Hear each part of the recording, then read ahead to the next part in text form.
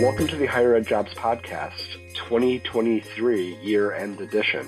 I'm Andy Hibble, Chief Operating Officer and one of the co-founders of Higher Ed Jobs.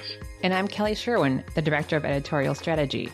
Today, I'm really excited that we have our entire editorial team together. We have Monica Siren, our Assistant Director of Editorial Strategy, Research and Coordination, and Leah Jackson, our Assistant Director of Editorial Strategy and Staff Writer. So glad you guys are here with us. Happy to be here. Yeah, thank you for having us.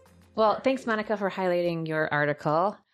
Leah, do you want to take a stab at yours? Well, this year, if I had to pick one, which, as Kelly said, there are a lot that were really great on the site this year. But if I had to pick one that really resonated with me was Eileen's Take Your Heart Off Your Sleeve Before You Start Your Job Search. I think this is such an awesome reminder for anyone job searching, whether you are really starting a search or you've been searching for a while. I think that we as a society often measure ourselves by the success we have in our work, especially in higher education where you're doing important research or we have students counting on us. And when you're out of work or if your job is not going well and you are job searching, I think our self-esteem can take a hit. And for me, this article really did a great job of helping to boost people and remind them of their self-worth. I say this often, but Eileen, I think, does such a wonderful job of this with her articles. She's one of my favorite writers that we have to read. And I think she does an excellent job of validating the feelings that come with a job search. You often go through a lot of rejection in a job search, and it's such a valid feeling. But I think she does an excellent job of providing practical tips and reminders to help you sort of guard against some of those negative feelings. And I love the way that she wraps it up with "you are not your job search," because I think we forget that. We get wrapped up in it. And there's so much more to it than your job search and your career. And it doesn't have to define your value. So that was one of my favorite pieces this year that I think would be a great read for anyone, no matter where you are in your job search. Well, Leah, I agree. Eileen did a great job in this piece, and she does it in all of her pieces. And you did a fantastic job of summarizing it and highlighting it. And you're right. And a job search is emotional, and we sometimes define ourselves by, like if we got rejected, we're not good enough, or, whatever it might be. So to kind of take a pause and remind ourselves that we are good enough. And like I just pulled up her piece as you said that. And I agree. The way she summarized that last paragraph was great. And kind of she says, embracing this journey as an opportunity for growth and self-discovery can be transformative. I think it is awesome. So thank you for bringing this article up, because I think it really will apply to so many job seekers out there that it's not, you're not the only one going through this, and don't be so hard on yourself. There's definitely job searches that are organic and career motivated and job searches that are necessary. And for job searches that are necessary, actually some of the luxuries of this, I think you're spot on. You don't necessarily have that same luxury to be able to accomplish everything you want to accomplish and do it the way you want to do it. You need to find a job if you're out of a job. I think the challenge is when you're applying for a job, the employer who's going to hire you isn't taking in consideration whether or not you have a job or you don't have a job or how stressful it is for you or any of those things. And what I would say is, while you might not have a lot of the same luxuries of being able to vet the position and find the opportunity that best meets what you're looking for at this stage, and you definitely need to move things along according to a quicker schedule because it's imperative to you, imperative in so many different ways, and to your family in many instances. I think what's hard is understanding the more emotionally committed you get to it, the more you understand that you have to distance yourself from it. I do think that this is an instance, and Kelly knows I'm a fan of this phrase, that sometimes slower is faster. If you try to accelerate this process because of your needs and making it go quicker, that could negatively affect your candidacy. You can let the institution know if there's some real info that, like, hey, I'm looking at another job, I'd like to make a decision that also would include something from you. That might be appropriate if you really are looking at another job and seriously considering it. But if what you're trying to do is create a scenario where you're bringing something to a decision that might not be ready to be brought to a decision that could affect your candidacy negatively. So I definitely want us to be cognizant that it's not always the ideal situation. There is often times where it's the job search out of necessity. And in those instances, yes, you need to try to make this move along as fast as you can, but you're trying to get a process to move along that involves somebody else and making sure that it's moving along at the time that they want it to move along as well. It's one of those situations in life where you really do need to do something quickly, but you don't have complete control over being able to execute on that time frame. And I think that's the hard part for a lot of people, not having that control. And I always tell my kids this a lot, like when you're going through the situation, it's so hard and you might not understand why you're going through that. But when you come out on the other side and you find that other job, you look back and you're like, okay, I have some clarity now. And hopefully you've learned something from it. So yeah, that was the great article.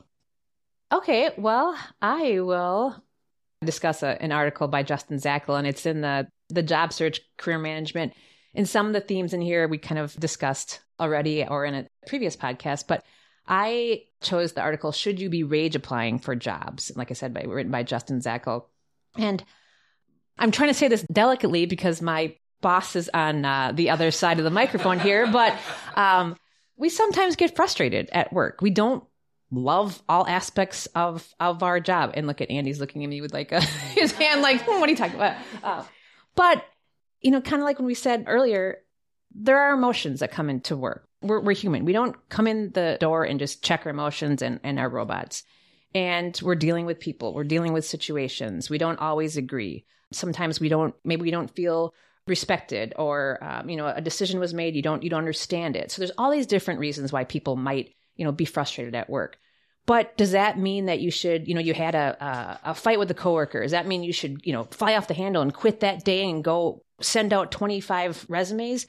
Probably not. But there is a thing to say that you should probably evaluate why you're frustrated at work. There's a reason why you're going out looking for other positions. There's something lacking. There's communication issues. There's, maybe you're not fulfilled in your role. Maybe you want more responsibilities, whatever it is. Maybe your supervisor is not hearing you. There could be a plethora of reasons why you don't feel currently happy in your position. So that's what I want to remind our listeners, to kind of evaluate where that underlying frustration is. And I think that's kind of some of the themes I took away from Justin's article. So like he said, you're applying for dozens of jobs might make you feel better, but it could give you kind of a false sense of satisfaction. And I know, Andy, I think you and we talked about this earlier in the year, but, we have to kind of like, I keep saying, like, think of why we might be looking at other positions. So maybe you do end up applying to some certain roles and you get a whole bunch of rejection letters. And then that kind of is like, well, maybe I have to reevaluate what I'm doing at my current role. There's a quote in here that Justin said that, one he addressed, like, you can't, like I was saying earlier, we're humans, we're emotional, and we shouldn't just kind of suppress and, let the anger bottle up inside of us. So you shouldn't ignore or deny that rage. But there's a professor at the University of Wisconsin, Green Bay, that is the author of the book, Why We Get Mad, How to Use Your Anger for Positive Change. Martin said that people should use their rage as a motivator, the same way that thirst motivates people to get a drink. So this is what I kind of circle back to, is like, you identify why you're frustrated, identify why you have that rage, and use that as a motivator to either change the current situation, talk to your supervisor, talk to your coworker. Maybe there's miscommunication. Maybe you need to expand your role, or maybe you actually are not a right fit for that position. So kind of figure out reasons behind it and then make an action on that. I think this article does a good job of just reminding people to evaluate the kind of underlying reasons of why you're frustrated at your job before you just send out 40 resumes and, maybe get 40 rejections, which could even lead into more feelings of frustration. So I don't know if you guys have any thoughts on my article choice or anything I said. So I love what you said about trying to address the underlying reasons, but I also think it's important to remember that the grass isn't always greener on the other side. You have to be careful that you're not just rage applying, but also not rage job hopping. I had a situation once where obviously before I was at Higher Ed Jobs, I was job searching and I actually interviewed and was offered a position that I knew was not a good fit for me. And so I think you have to be careful that you are being thoughtful with what you're applying to and that it really makes sense for you, because you don't want to use that anger as a motivator to apply and then end up taking something that really isn't going to improve your situation at all. That's a great point. Or apply to the wrong job that maybe is making a little bit, like you make a little bit more money, but you don't like the role at all. So yeah, that's a great point about the grass is not always greener. Absolutely. From the employer perspective too, you can tell when a application is, half-assed. Can I say that on the podcast? I'll when it's change the rating. when it's, thrown together and cover letters look janky and you're like, this person didn't put the time and effort in. And when you're rage applying, you don't have the time or effort to really dedicate to making a quality application that will move forward. So I think that's the other side of the coin too. And if you're mad at your boss or your supervisor, they're not going to know that you're rage applying. So what's the value there too? Like, you're not telling them, hey, guess what? I just applied to 75 jobs, So I think that's going back to that underlying reason. Like, if that's there, then figure out where that's stemming from. And it might lead to a change that you didn't know could actually be possible at your current position too. And I think going back to what I said about me being a younger professional, there's a lot of things that you're not told until you learn through your professional growth, and a lot of it is just asking. Do you want a title change? Ask. Do you want a pay raise? Ask. Do you have a problem that needs to be addressed? Ask. And that's not something that I think is very well emphasized for young professionals, is saying, like, I think a lot of times you jump into a role and you're like, oh, that's the role. That's what it is. This is the ground rules. This is the guidelines. Like, I can't break out of this. But I think that there's a lot of actual room there to get what you want, ask what you want for it. So I'm going to defend Justin here because there's a line in the article that I just love, which is, before unleashing your rage on a job board, maybe you should invoke the line from Jurassic Park about how scientists were too preoccupied with whether they could that they didn't stop to think if they should. I think that sums it up. I think we did a whole episode on this topic, that when you look at this, I'm thinking it was really about chasing the dopamine here. You're pissed. So the way to get back and feel better and get that big dose of dopamine is to apply. And really, the rage and the emotion is not a substitute for the responsibility for the plan, which is the common theme that you all have shared. Kelly, you're spot on with this piece. You can do this. You should use it as the motivation to go do something. If this is it, that's great. But the rage does not forgive you of the responsibility to yourself to do a strategic process or plan to exit yourself from a position. So this is a great way to sum up the year, because I think that this really is about trying to think of this process and kind of tying it back to the earlier part of this conversation. You have to be thinking about this in its totality. It's not just what you need from it, what's important to you, you should do it.